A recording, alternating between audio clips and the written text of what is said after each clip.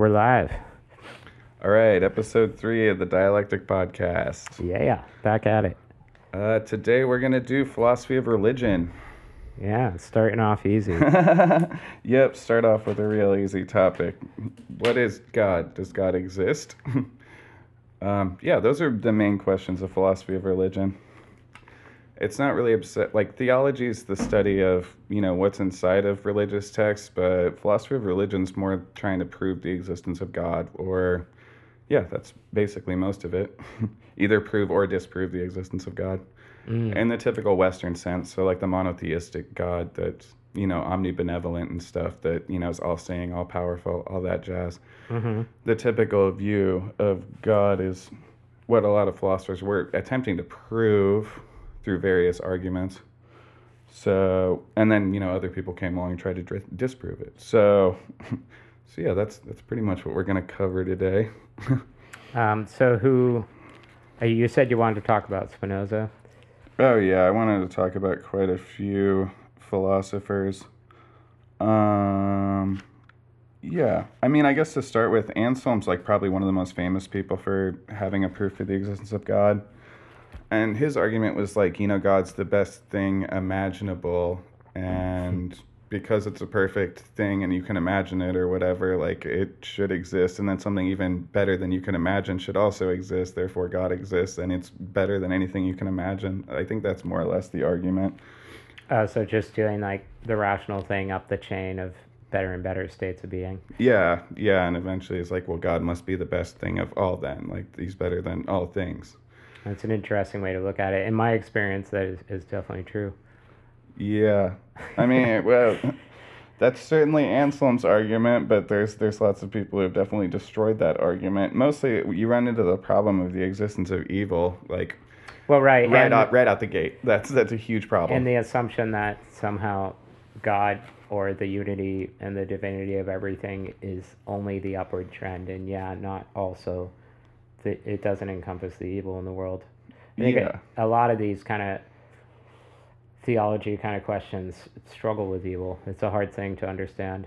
Yeah, plus it just begs the question. It's like, well, okay, then I can imagine a perfectly benevolent flying spaghetti monster that is also all-seeing and all-knowing and all-loving. Which feels gross and wrong and yeah, exactly. Not really true. I mean, you could use this as a justification for, well, it's a circular argument, basically. Like, yeah, I mean, it doesn't check out. Sorry, Anselm. Well, no, I think it's beautiful in the sense that you should shoot for the stars and you should try to improve yourself, and it is possible. The proposition that it is possible to get better and it is possible to approach divinity in some real tangible way, but it's not the whole story. It's only part of the story. Yeah. Just his argument's a little weird, where, if God exists in the mind, then a better version of it exists in reality. Well, I do think there's something there because, again, there's something to do with agency and consciousness, and certainly with our experience, and then you could definitely argue that would be the case if the universe is kind of sentient in its own way, then it would make sense, perhaps, that it had some kind of volition or goals or even a personality. Maybe there's different universes with different God personalities. Who the hell knows? Yeah, and this is where the whole, Anselm trying to justify like a monotheistic God or like, an omnibenevolent like Christian type God. I mean, it's hard to justify because it falls apart as soon as you're like, well, I can imagine a Hindu God that also does this. I can imagine, Buddha. I can imagine all kinds of other religious figures that. Well, clearly we want to anthropomorphize it in that sense. But I do think on a deep, perhaps physical, reality sense, the universe is somehow conscious. I mean, we are conscious and we're part of the universe, and if there is a God, so to speak, I just don't. This is honestly new to me to think about God in this way. I just think it's fascinating because it would speak to why so many people personify God in that way. you know? Yeah, I mean, all these philosophers were like legitimately trying to use like scientific reasoning to like and logic to Which try is and justify existences honestly, for God. that's kind of a fool's errand, I would argue, because Well, I mean, it's they thought faith was like insufficient, so you needed, like some kind of like tangible thing to point out and be like, well, this is the reason God exists. Like, here, I yeah, can prove it to you. Here. like we talked about, like it's true in a different way. It's true in, I would argue, in more of a kind of metaphorical, allegorical sense, but it's also true in a deeply kind of evolutionary way that science has no clue about. Yeah. And Kant's response to like Anselm's argument is like what he's talking about is like a predicate basically, and he's saying a predicate is an existence. So he's Mm. yeah. So I mean, you can predicate anything, but that doesn't mean it exists. Like you Well, in can you a can sense, it predicate does. you can predicate an omnibenevolent God, but that doesn't mean it exists. You can predicate a flying spaghetti monster. That Oh, I doesn't see mean what it you're saying. exists. Well, right, but would think that a lot of theologians and spiritual philosophical thinkers aren't just pulling it out of thin air. This is deeply rooted in hundreds of hours and years of study and introspection. Well, yeah, definitely. Anselm was like super crazy devout.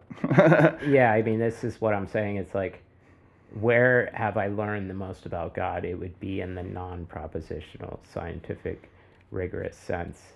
Well, I know It's when I'm sitting quietly in well. This is what meditation, this is why or mostly theology and stuff they're trying to focus on, like the actual religious text as opposed to like sitting there trying to talk about proofs for the existence of God, yeah, because then it calls God into question, and then they don't want that. So philosophy of religion just tries to look at it from a slightly yeah. I think it's different both. angle. You need both. You need that theology, and you need the ritual. You need to talk about it, and you need to do it.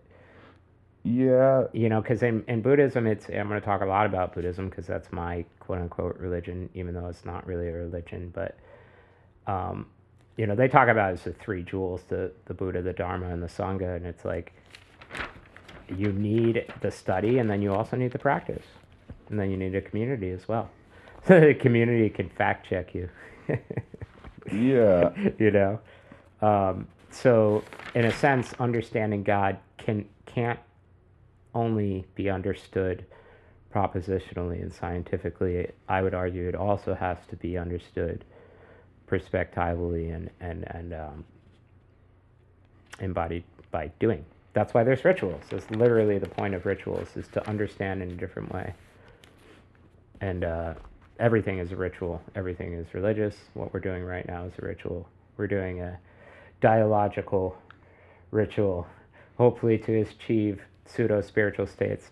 I don't know. I'm actually trying to disprove the existence of I God. know. So no, I'm trying. I'm being totally This is antithetical to the religion right now. So that's fine. But we're doing a Hegelian synthesis yeah.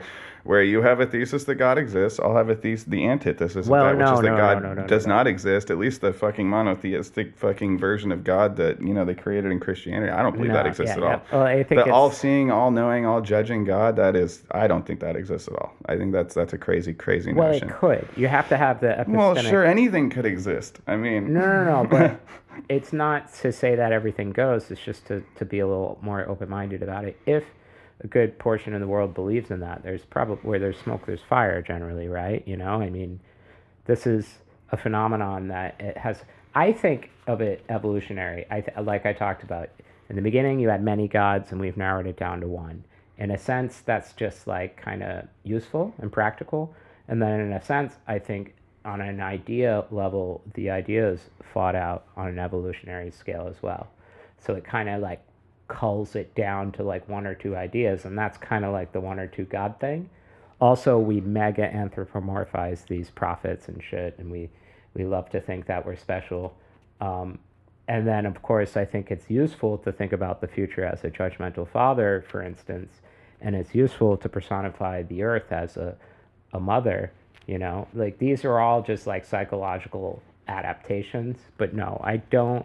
My intuition tells me that there is not a big bearded guy in the sky, but I think it's very important to have epistemic humility and know that there could be. And if you do the homework on consciousness, you can actually arrive at some proofs that make it seem like there's a creator. oh, I've got all the proofs written down for the Yeah. existence of God, but See, I'm going to say they're very easily dismissed. They're circular arguments, a lot of them, and like totally. that like every proof for the existence of God they've come out with, it falls apart at basically any kind of logical scrutiny, and that is, I mean, Yeah. somebody come up with a better one, and maybe I'll become religious. But like until I see a proof for the existence of God that actually can full Yeah. out So prove it, then I'll keep my mind open. That's a way better idea. yeah, I think it's I mean, I like Spinoza's version of God, but we'll get to that a little yeah. bit Okay. So later. continue. I keep derailing you. Yeah. All right. So, and I guess the other, we'll get into Thomas Aquinas, who also came up with like the cosmological argument for the existence of God. And again, he was, trying to just prove God existed in a quasi-scientific, using logical type way. Sure. So, he had he had five different arguments. So his first one was motion. So he said that because objects are in motion, something had to set those objects in motion. Yeah, So that the thing is prime God. mover. Yeah, Yeah. prime mover. Yeah, the primary mover argument. So that's the first one. Causation's the second one. He's saying that something has to cause something else. So eventually you have to get to a primary causer of all things. So Sure. it's similar to the primary mover, but with causality instead. And then you have contingency, saying that everything's contingent on something else. So Which yeah. except for God. So once you get down to the only thing that's not contingent on anything, Well, then that it would be that would be God. was that unity duality thing that I was talking about earlier. If you have the unity, the only thing you're lacking is distinction. The second you bring in just distinction, you break the unity into parts. Well, and then he said degrees also was proof for the existence of God. Yeah. Yeah, he was saying because things come in different degrees and stuff, eventually there has to be something that doesn't come in degrees, I guess, and that's God. So, yeah. Yeah, those are his four main ones. And then the last one is the teleological argument for the existence of God. And that one is that there's, God has purpose. They use the thing like if you found a watch on the ground, if you were wandering in the woods or whatever, then you would look at that and you'd say, "Wow, this was intricately designed by someone, so there must be a watchmaker." Exactly. So he's saying like God is the ultimate watchmaker. Yeah. Because so that gets into like intelligent design. That's actually where intelligent design stems from. Is like the teleological argument for the existence of God. So yeah. If you go looking, you really get the sense that there's design to the whole thing. And again, I talked about the intent and the goal direction of the individual cell, and it appears biologically in deep sense that that's true all the way up.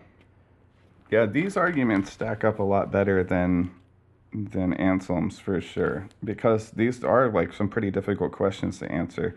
I mean, we have the Big Bang, which basically like explains the primary mover and primary causer argument. Honestly, I don't know. And contingency and degrees, actually, like to a certain extent, but it still doesn't explain why there's rules to the universe. I mean, there's, yeah, Aquinas was onto something. Apparently, very finely tuned rules as well.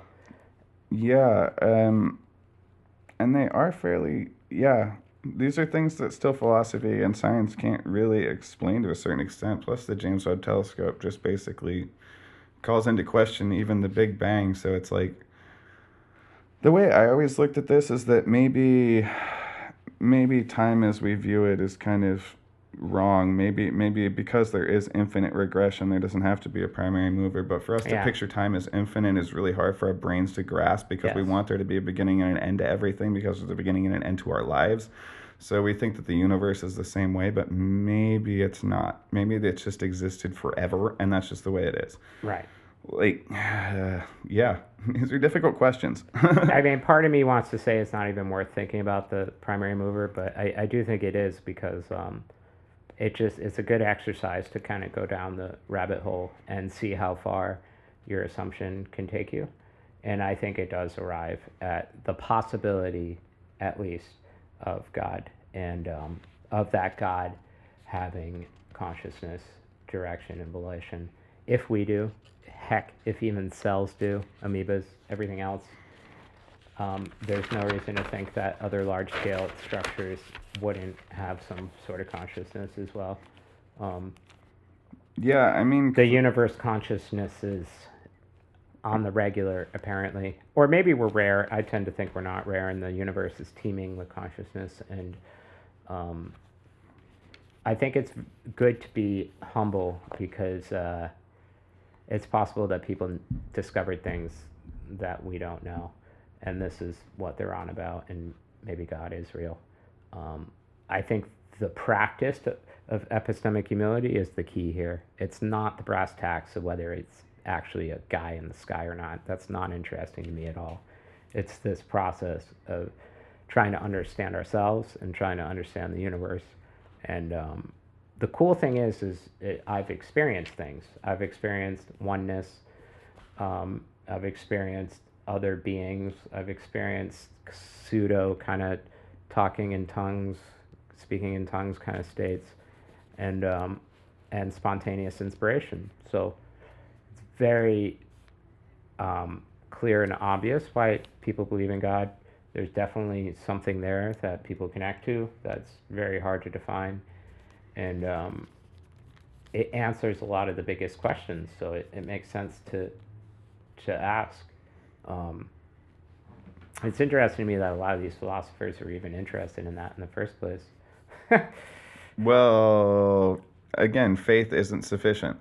Like to Yeah, have a yeah. logical argument, faith is not sufficient. It just is not. Like I don't think it's sufficient at all. Like when I Well, hear see, when I hear interestingly, people say, "Oh, you just gotta have faith," that's a no, cop out. this is the thing. So, in order to experience these things, I would argue you have to experience them first person, and in order to do that, you have to do these practices. And in order to do the practices, you got to have faith that the thing is going to even work at all. If meditation will blow your mind, but you don't believe that it will, then you'll never do it. Well, meditation's different because it's backed by science, and that's non-religious and really a whole different thing. I mean, Right. I mean, it's a Buddhist practice, but I that is know completely it's weird separate for me from. to talk about it as a religion. 'Cause Sure, it's a religious practice, but it's also scientifically backed and becoming super popular. So it's like, no, that just is scientifically backed to make you concentrate better, period. Like, Yeah, it's it not does, just that, but period. yeah. Like, that's what the science has shown. So I know. Again, this is taking the beautiful and almost perverting it by trying to put it. no, under- it's proving that it exists. So instead of Yeah, but having to that's have not- faith, you can Greg- scientifically back it and be like, oh, well, this is definitely going to work because here's a shitload of science that proves that it exists. Like, But it it proves that takes- meditation is useful for you. So here's the science. Boom. It takes the communion with God and it dumbs it down to the level of reducing anxiety. I mean, it's like a typical American thing to be like, how can I use this to make me perform better?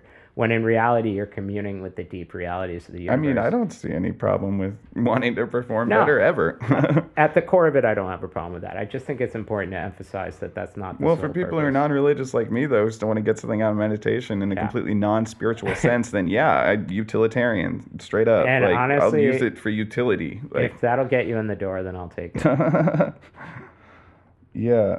But the God question in the Buddhist context is really interesting because they don't talk about it at all. There's no God.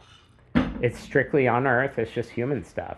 Yeah, the that's Buddha- because Buddhism is deeply humanistic as opposed to Yeah. like being some like dogmatic I mean, controlling I religion. think some sects probably talk about it, and some people are more concerned about it than others. But it's a non-issue.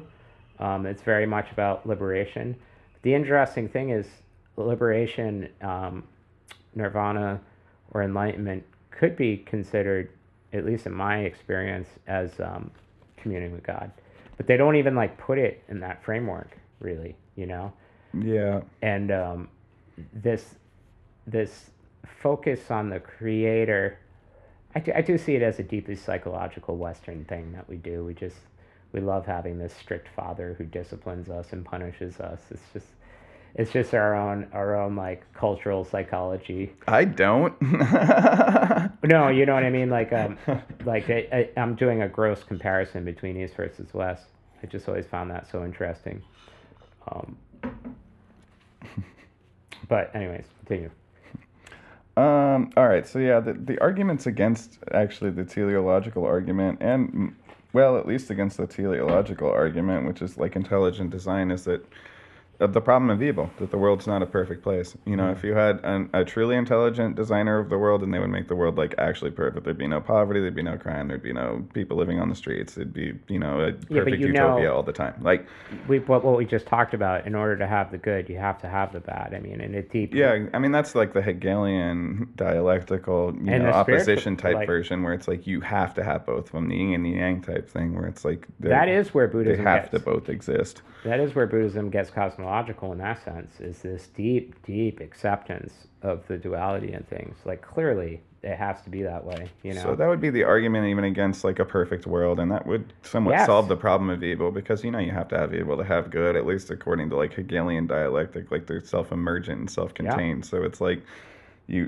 have to have one to have the other. Yeah, because I love the analogy of God being omnipresent, omni whatever, just covering everything, is all, nothing exists apart from Him. There's just this unified field of light. What does it lack? It lacks separation and definition. There's nothing there. The second you introduce definition, you introduce a gap, you introduce a void. Philosophers talk about this gap, and that leaves room for evil. And it has to be that way. If everything's warm and sunny all the time, then you will never experience it as such because you don't know what cold feels like. Yeah.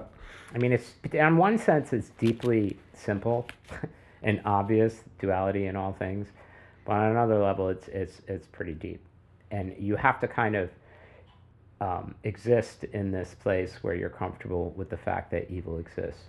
And I would argue that the key is seeing the evil in yourself rather than in other people. Um, Once you notice it in yourself, then you can tend to see it in other people as well. And it's in it. The Buddhists acknowledge it; they don't push it away. I mean, you don't want to you don't want to foster the bad thoughts and the evil thoughts, but it's very much like an acceptance of it. And I would say the Christians and a lot of the Abrahamic religions try to deal with evil in a very kind of disciplinary, controlling way, which is often, you know, maladaptive and not very productive.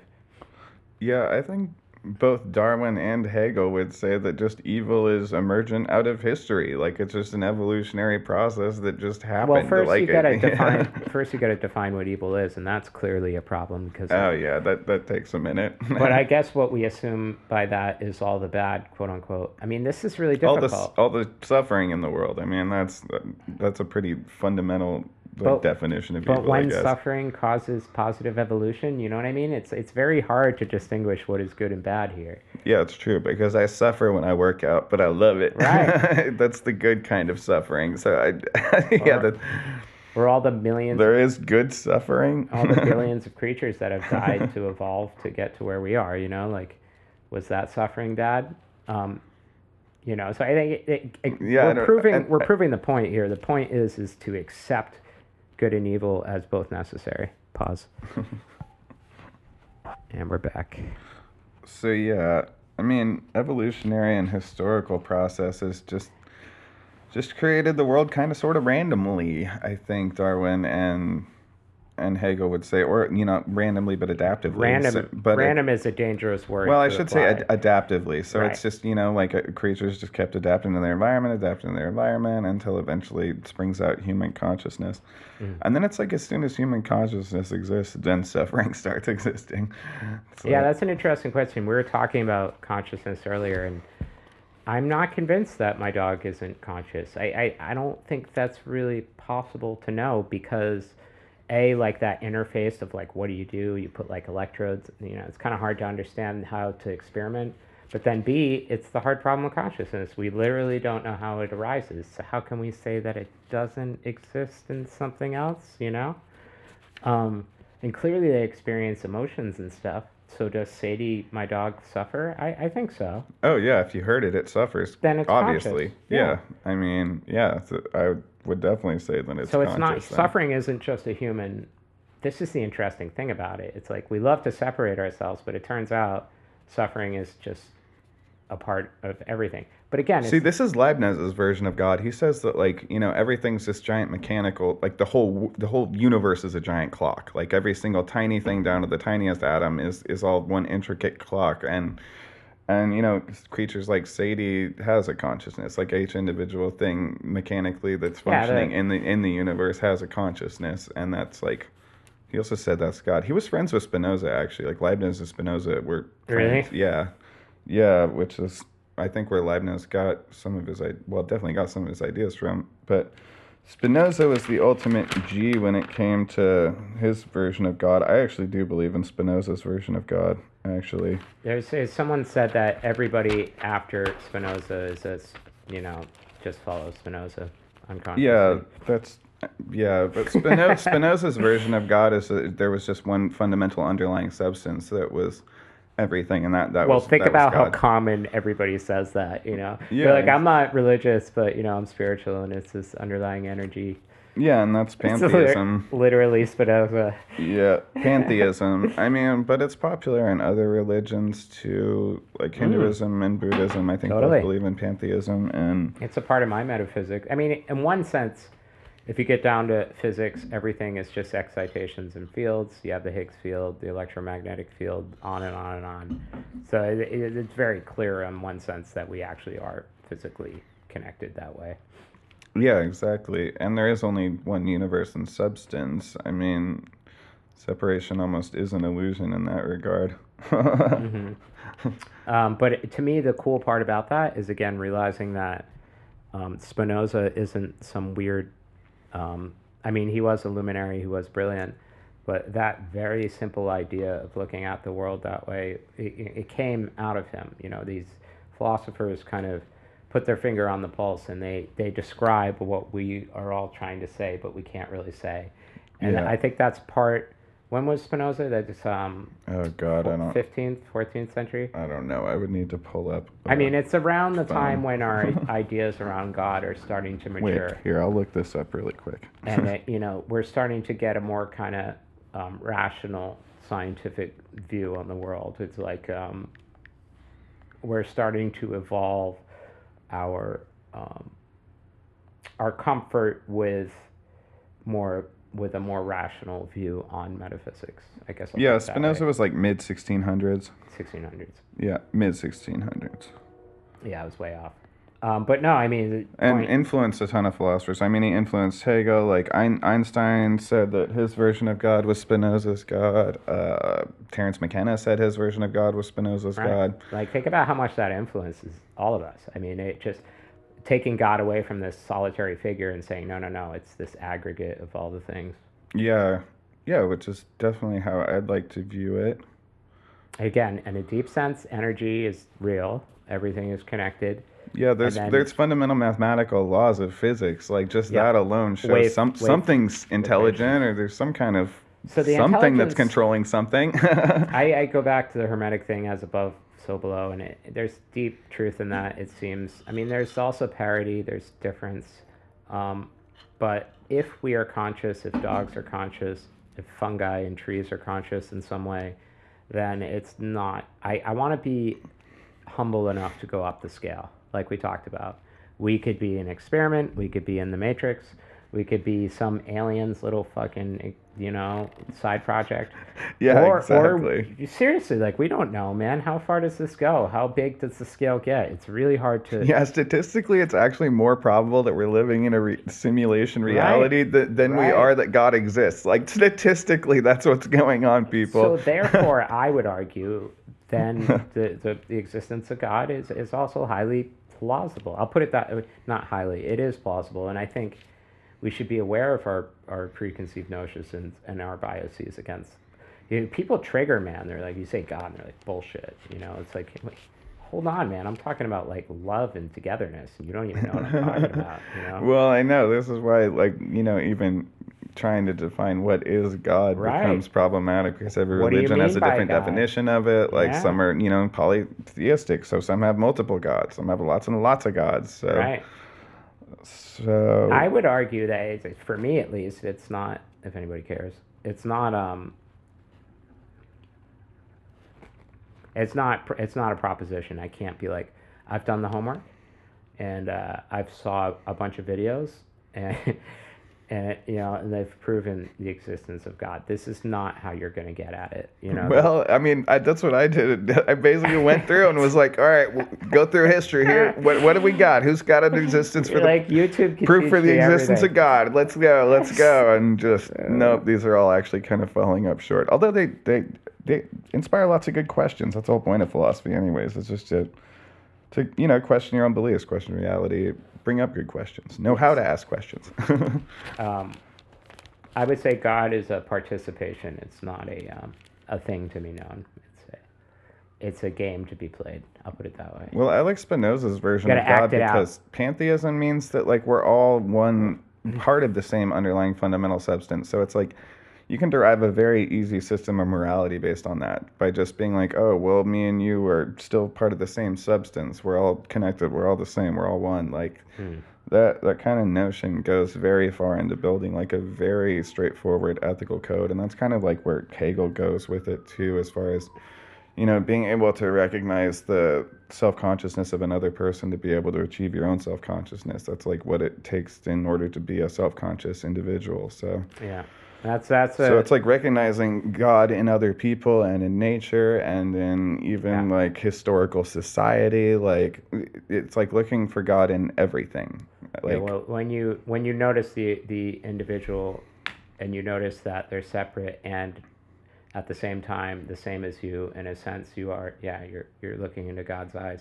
plus, like, the world is kind of this giant, crazy mechanical clock Yep, that's just like, action, reaction, like, everything's weirdly connected yeah, and and the associated. butterfly effect, yeah. Yeah, And and I think it's good to be humble in the fact that like we might be able to affect things in a deeper way than we realize, and perhaps these spiritual people are like onto something with their practices and their insistence on certain things. And yeah, maybe some of the more fantastic stuff too. I like I say, I constantly am impressed with what arises out of metaphysical practice.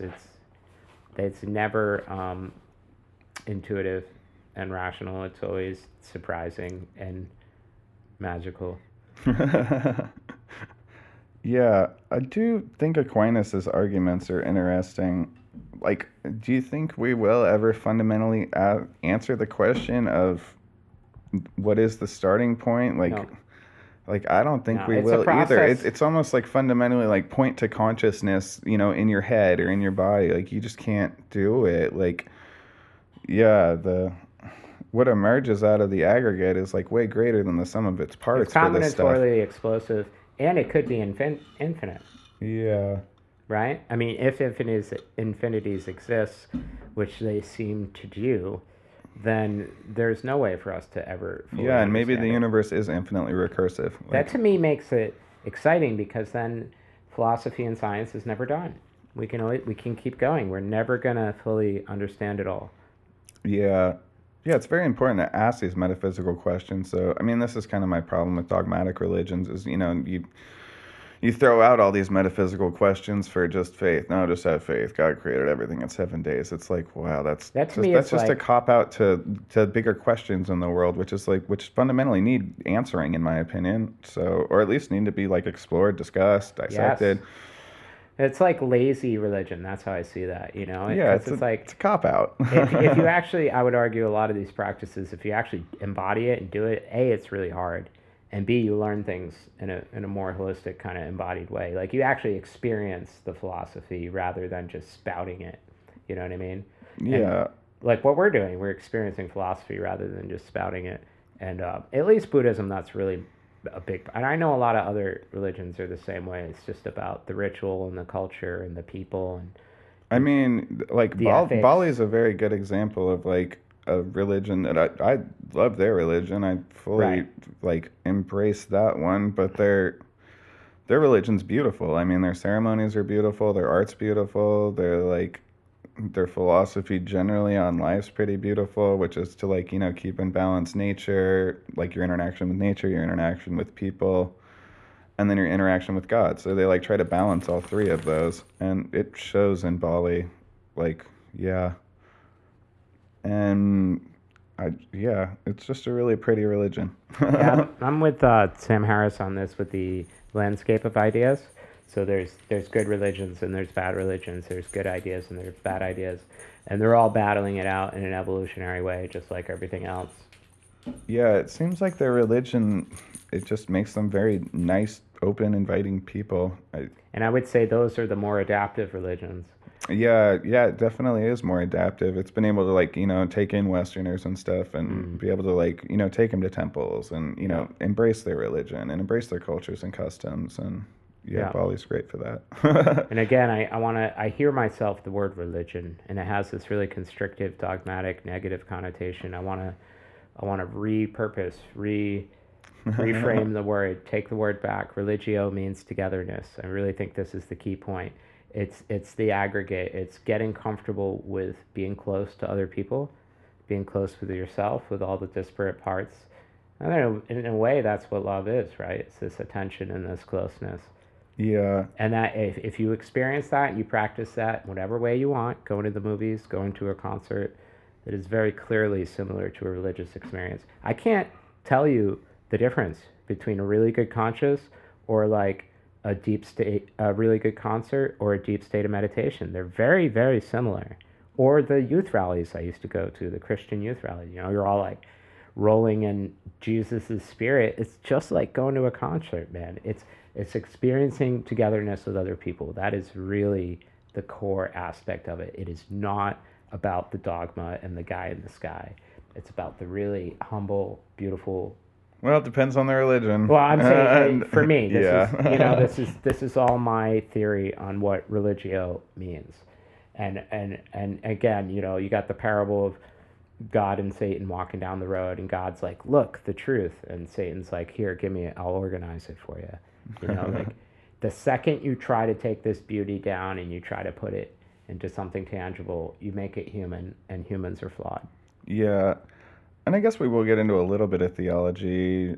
I mean, there's a lot of good moral and ethical things that a lot of religions can teach. I will never deny Yeah, I that mean, one. like I said, we exist in that Judeo-Christian framework, like very subconsciously, I would argue, and or some people are. I'm fully conscious of the fact that Well, just because we're from the West, I yeah, mean, grow up in Bali, I mean, and grow up in a different country, and you will have a Hindu framework, you will have a yes, Buddhist framework, you will have a yeah. Taoist framework, you will Mm. have a totally different framework. To Like, me, it's very fractal in nature. God is fractal, so it makes sense that there's different religions because they all kind of look at a different piece of the fractal.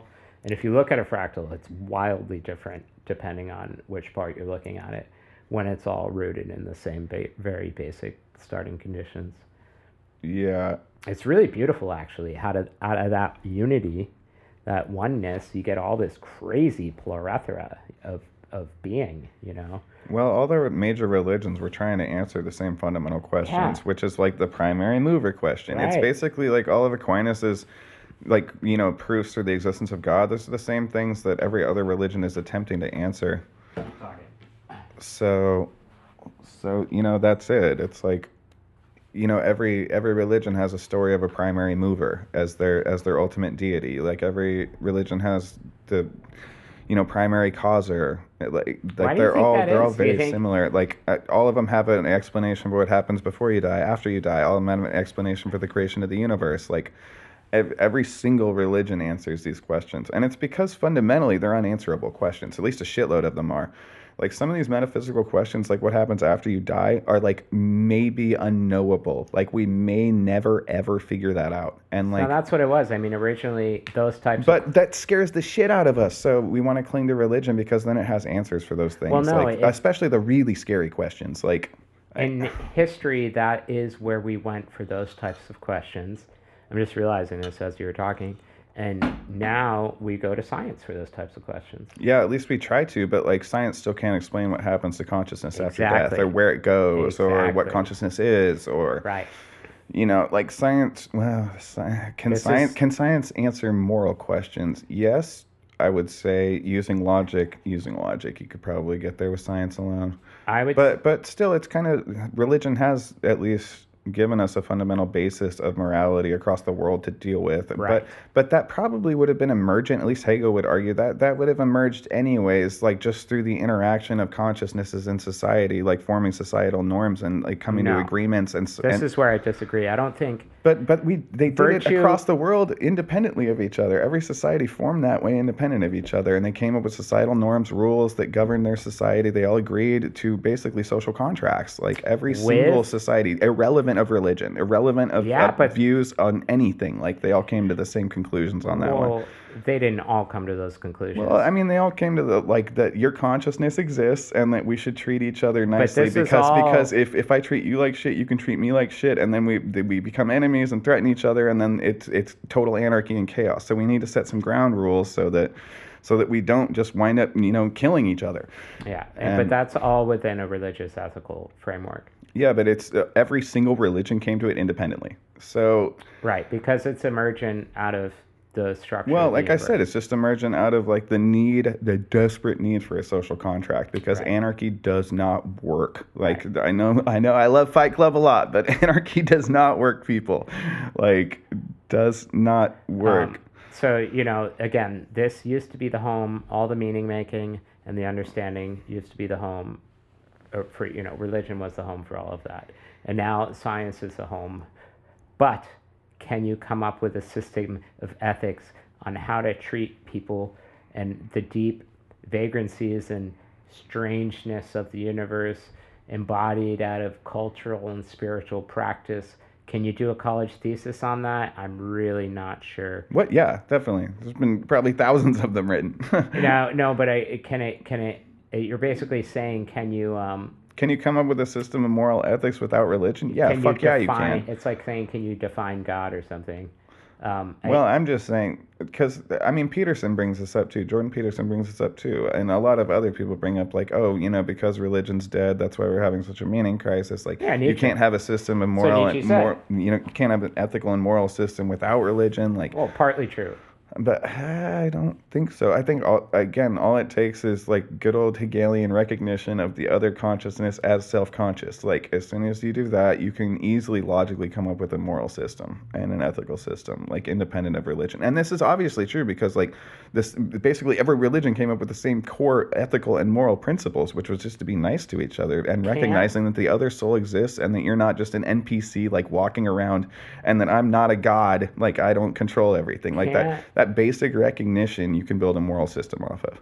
Can't the sociopath or the psychopath acknowledge that someone else exists and not care and just kill them? Oh, sociopaths, I think that's the problem, is I don't think they recognize that other people exist. They know. I think they are gods. They know that other people exist, though. Do they, though? I Yeah, mean, they're not stupid. Because if you're hurting someone, like, well, They don't have empathy. That's a different thing. yeah, I guess that's true. This is where the ethics come yeah, in. you could have. Yeah, I guess that's true. You know, I mean, Greg, Hegel would argue though that if you don't have any empathy, then you have no ability to self-actualize. Period. Like empathy is an absolute prerequisite for This is why self-actualization. this is what's so frustrating about all this, because all I'm trying to say is that some of these religious systems on a varying scale are clearly borne out for good reason. They explain a lot of this stuff and they put us in boxes so that we don't become these terrible killing.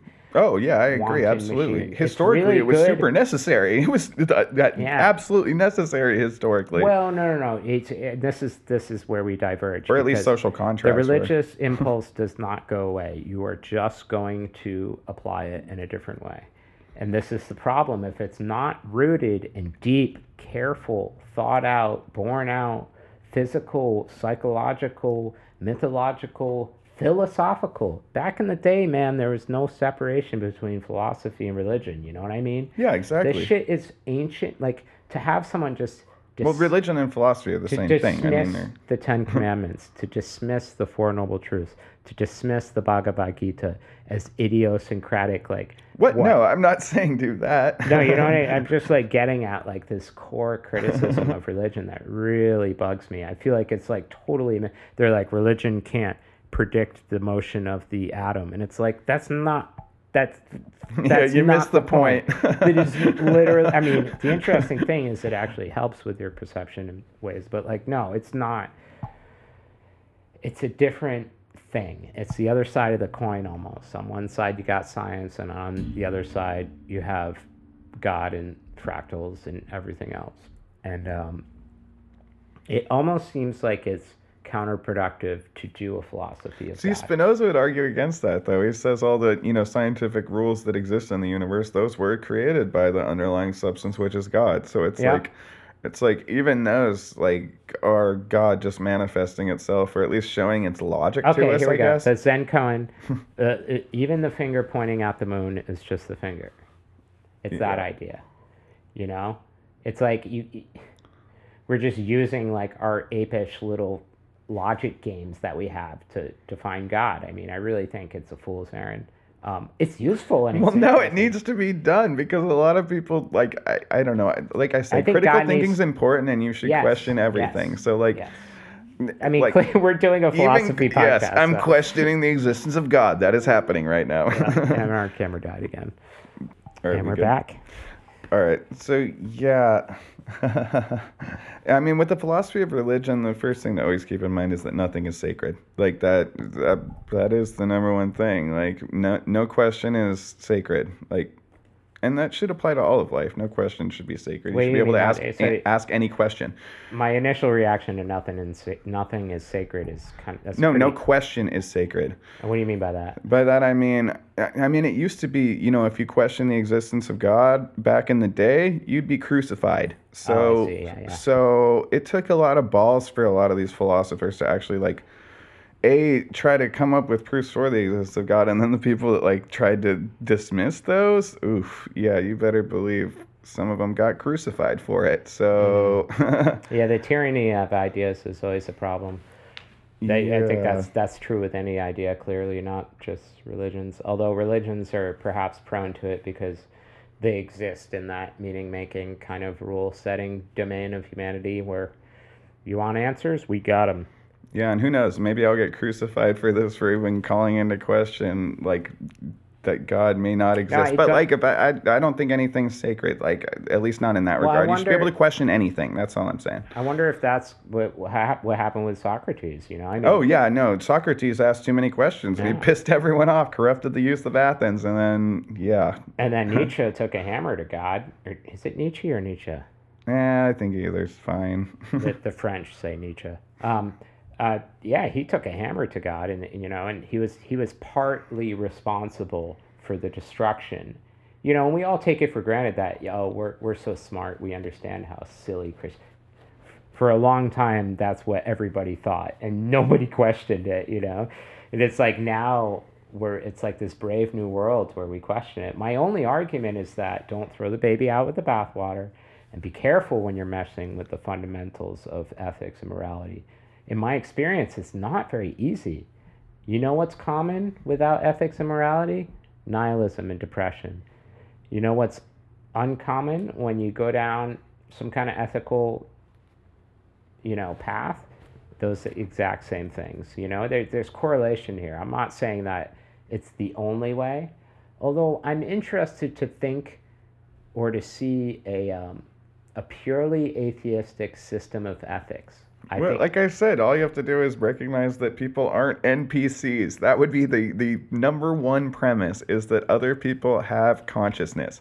And then from there, you can build an entire ethical Yeah, but system. so if I mean, that's basically what Hegel did. Yeah, well, it's funny that you say that because it's like you want everybody to have an ethical system based on Hegel, who's like one of the most complex thinkers. Well, I know. That's why we're trying to break him down. That's why we're trying to break down his shit. And Yeah. hopefully I'm getting it right, but I think I'm getting it right. I think that I, at least after reading so much Hegel and breaking everything down, I think that I at least have a pretty cursory understanding of what he was trying to get at. But basically, through the master-servant dialectic and stuff, that whole thing is about recognizing that other consciousnesses exist so that you can be self-actualized. Like, the only way to achieve self-actualization is to recognize that people are not NPCs and that they exist, they have their own free will, their own independent consciousness, and once you do that, you can self-actualize. But it takes that process to achieve self-actualization. Mm-hmm. So once you do that, though, then you can come up with a system of morality and ethics.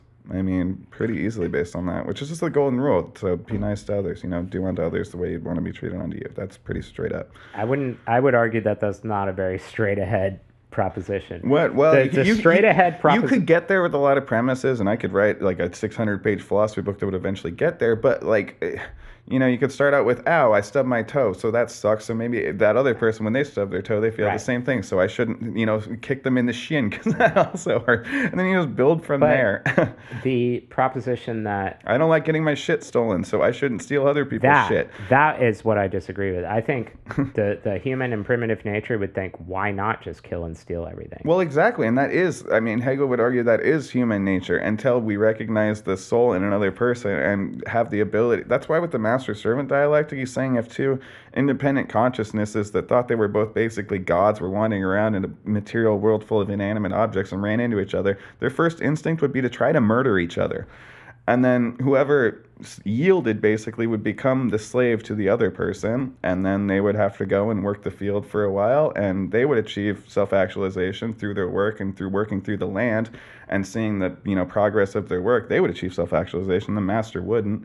And it wasn't until the master freed the servant or, became less disconnected from the means of production or whatever, or just recognized that they're conscious, that they would break free of that and achieve self-actualization. I know that's I see. I know that's a long. Now I know what you're getting at. It's very complicated. Like Hegel's probably the most complicated writer I've ever read. But that's basically the premise of it. So, he's saying that once you recognize that other consciousness exists, then that's how you get self-actualization. I don't think that to me is it's like. And then you can build moral codes from there. It's like step one, know that other people exist. Like step two, who knows? Step three, who knows? Step four, actualization. I just think that whole connection is rather fuzzy because just because I know someone else exists doesn't. Well, he's basically saying that you can't prove your own existence until you can prove that other people also exist. I mean, that's actually what he's kind of getting at. Well, yeah, that's the deep. So he's saying it takes other recognition of consciousness in order to achieve self-actualization. So that's something different. That's philosophy and metaphysics. It's not ethics. Well, but he builds an ethical system based on that. So, because once, like I said, if you thought that just everyone else was just like inanimate objects, you would treat them all like shit. Right. Like, think about a video game like fucking Grand Theft Auto is a perfect example, right? Like, because you're basically a god in that game and there's no repercussions for anything, you run around and you kill everyone, shoot cops, do whatever you want. And that's a prime example of, like, until you maybe run into another human that's not an actual character, an actual self-consciousness, it's another player online or whatever, and then you have a totally different interaction with them. Like, and this is like, that's a good analogy to Hegel, because he's saying that unrestrained consciousness like that would be very destructive, or just very usury. It would just treat everything like an object. And he's like, as soon as you stop treating people like objects, then you can achieve self-actualization. You're proving my point. You need to have a system of ethics, otherwise you get just chaos and bloodshed. No, I'm saying that's the starting point. Is recognition of the soul in another human being, like, or self-conscious or consciousness in another human being. Just trust me, that is the fundamental starting point for a system of ethics. Well, I'm trying to tease this out because I disagree, so I'm trying to prove why I disagree. All right, so I know that you exist. What does that give me? That only gives me duality. Initially, I would probably think, oh, we're separate, so I can just take from you. Now, where do I get this introduction to the idea that I shouldn't take from you? Nowhere. I would argue that the whole. Well, no. Once you recognize. Well, see, this is why I said when those two consciousnesses first meet, they would try to steal from each other and shoot each other until they came to some kind of contract or terms or whatever, where they were like, well, maybe we should work together as opposed to trying to kill each other. Like. How are you getting there, though? What do you mean? From you, because you're saying you get from the realization of the other to a system of ethics. How are you getting there? I mean, once you realize that other people exist, you realize you can hurt them. You can hurt them badly because so why you can not be hurt them? Because you can also be hurt. Yeah, but you see what I'm saying? That just the cold hard fact that someone else exists. See, this is why I'm saying you could have a totally selfish system of ethics, even just based on, well, I don't want this to happen to me, so I shouldn't do it to you.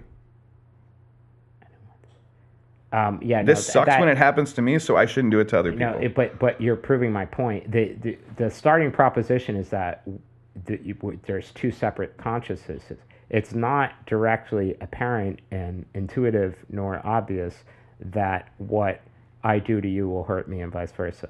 That to me is the point of Adam and Eve and the fall from grace, is the fact No, that, it won't hurt you, but then I could potentially go and fucking hurt you. yeah, And that's what if I'm you hurt saying. me. So that's where we need social contracts, because and yeah, that's where you get social contracts and a system of morality and Yeah, ethics. and It's all just strictly based on we can both fuck each other up, so let's agree not to do yeah, and that. all I'm saying is that that is in fact the good part of what religions are. Is they're simply a social contract structure. Yeah, no, it's like it's yeah, it is it's like the fundamental underlying layer to get to social contracts is usually what religion was, more or less.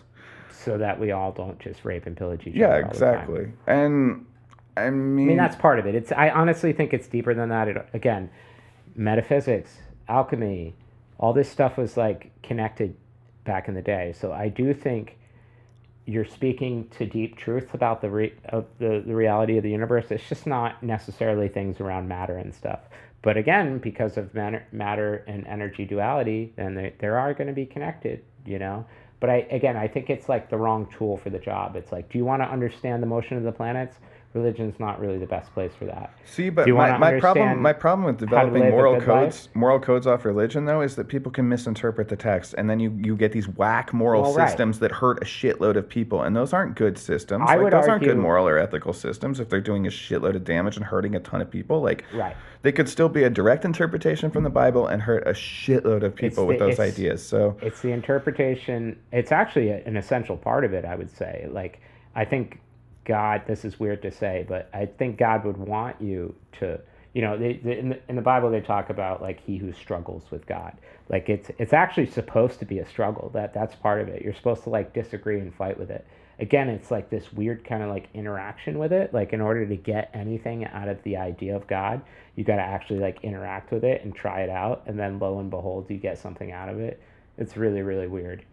Um, and I would just wholesale say that I'm very skeptical of atheists coming up with a system of ethics on their own. Again, this is kind of like, and me as an atheist, I'm skeptical of like religions coming up with a set of moral and ethical codes of their own, so because clearly we're look at somewhere in the middle. well, yeah, I mean, look at like some of these super restrictive religions, like in No, I don't Middle agree Eastern with countries where like according to their religion, it's okay to treat women as property. dogmas. Are Like, passe, man. you know, Dogmas are passe. You really need to be. I think we really need to be comfortable with variety and multiplicity and different religions and holding things lightly. Dogma is clearly, this is interesting though, because dogma for some things is productive, but you just don't want to ossify. You always got to take it and, I think being dogmatic is a terrible thing. People need to be well, way say more you're trying to start a open-minded. Fortune 500 company, to have some rigidness within your system is a good idea. So dogma is not always a bad idea. I think even a lot of Fortune 500 CEOs Yeah. would say, no, that's wrong. I know. You don't want to be dogmatic. You want people Yeah. to like use their fucking brains in Right. your company and I know, be this fucking is- free thinkers, unless you just want to be a cog in a machine. I This mean, is kind of if you're the owner of proving- Walmart, you don't want them to think for themselves. If you're the owner of someone who's exploiting their labor directly, you don't want them thinking for themselves. But Yeah.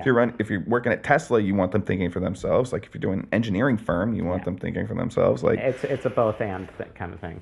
yeah. They both have their purpose. You need both those kinds of people too. Yeah, I just dogmatic religions I have a serious problem with. Because I'm a critical thinker. People need to be more open-minded, in my opinion. While you're closed-minded about the dogmatic religions.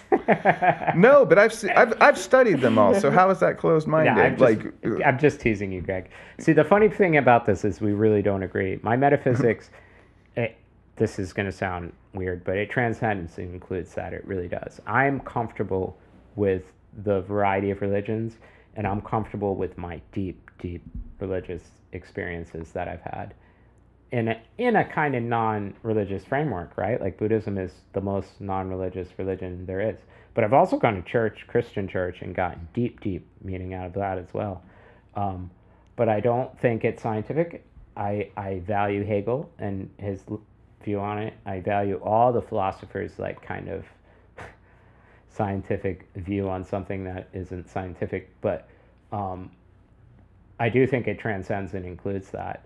And I guess that's just where I'll leave it. Um, it is possible to experience God, and I don't know what the best way is, but I mean, you can definitely experience Spinoza's version of God. I mean, you're experiencing it right now. Like, right. you're literally That's it. always experiencing Well, Spinoza's version of God, that's the cool thing which about is kind of cool. That's why I like Spinoza's version of God. It's not some omnibenevolent yes. dude in the sky with a beard. It's just everything. Like, Well, if God is omnipresent, then how can it not be everything? It's kind of it's everything, but it's not conscious of it. I right. mean, Hegel would say that, like, through human consciousness, that is God understanding itself. Like human consciousness is the only lens that the universe has for its own So far, self recognition, right? Like, well, the dogs and stuff, but unless yeah, there's aliens out there, which there probably are, that yeah. hopefully at least have achieved also self awareness and self consciousness. Mm.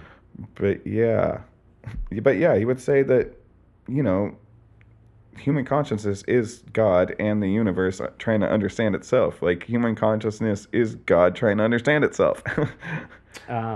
I Because think God doesn't have any other way to understand itself, according to Hegel. I think that's deeply true, and I think we should call it. Okay. Yeah, let's call it. That was a good one. That was a good one.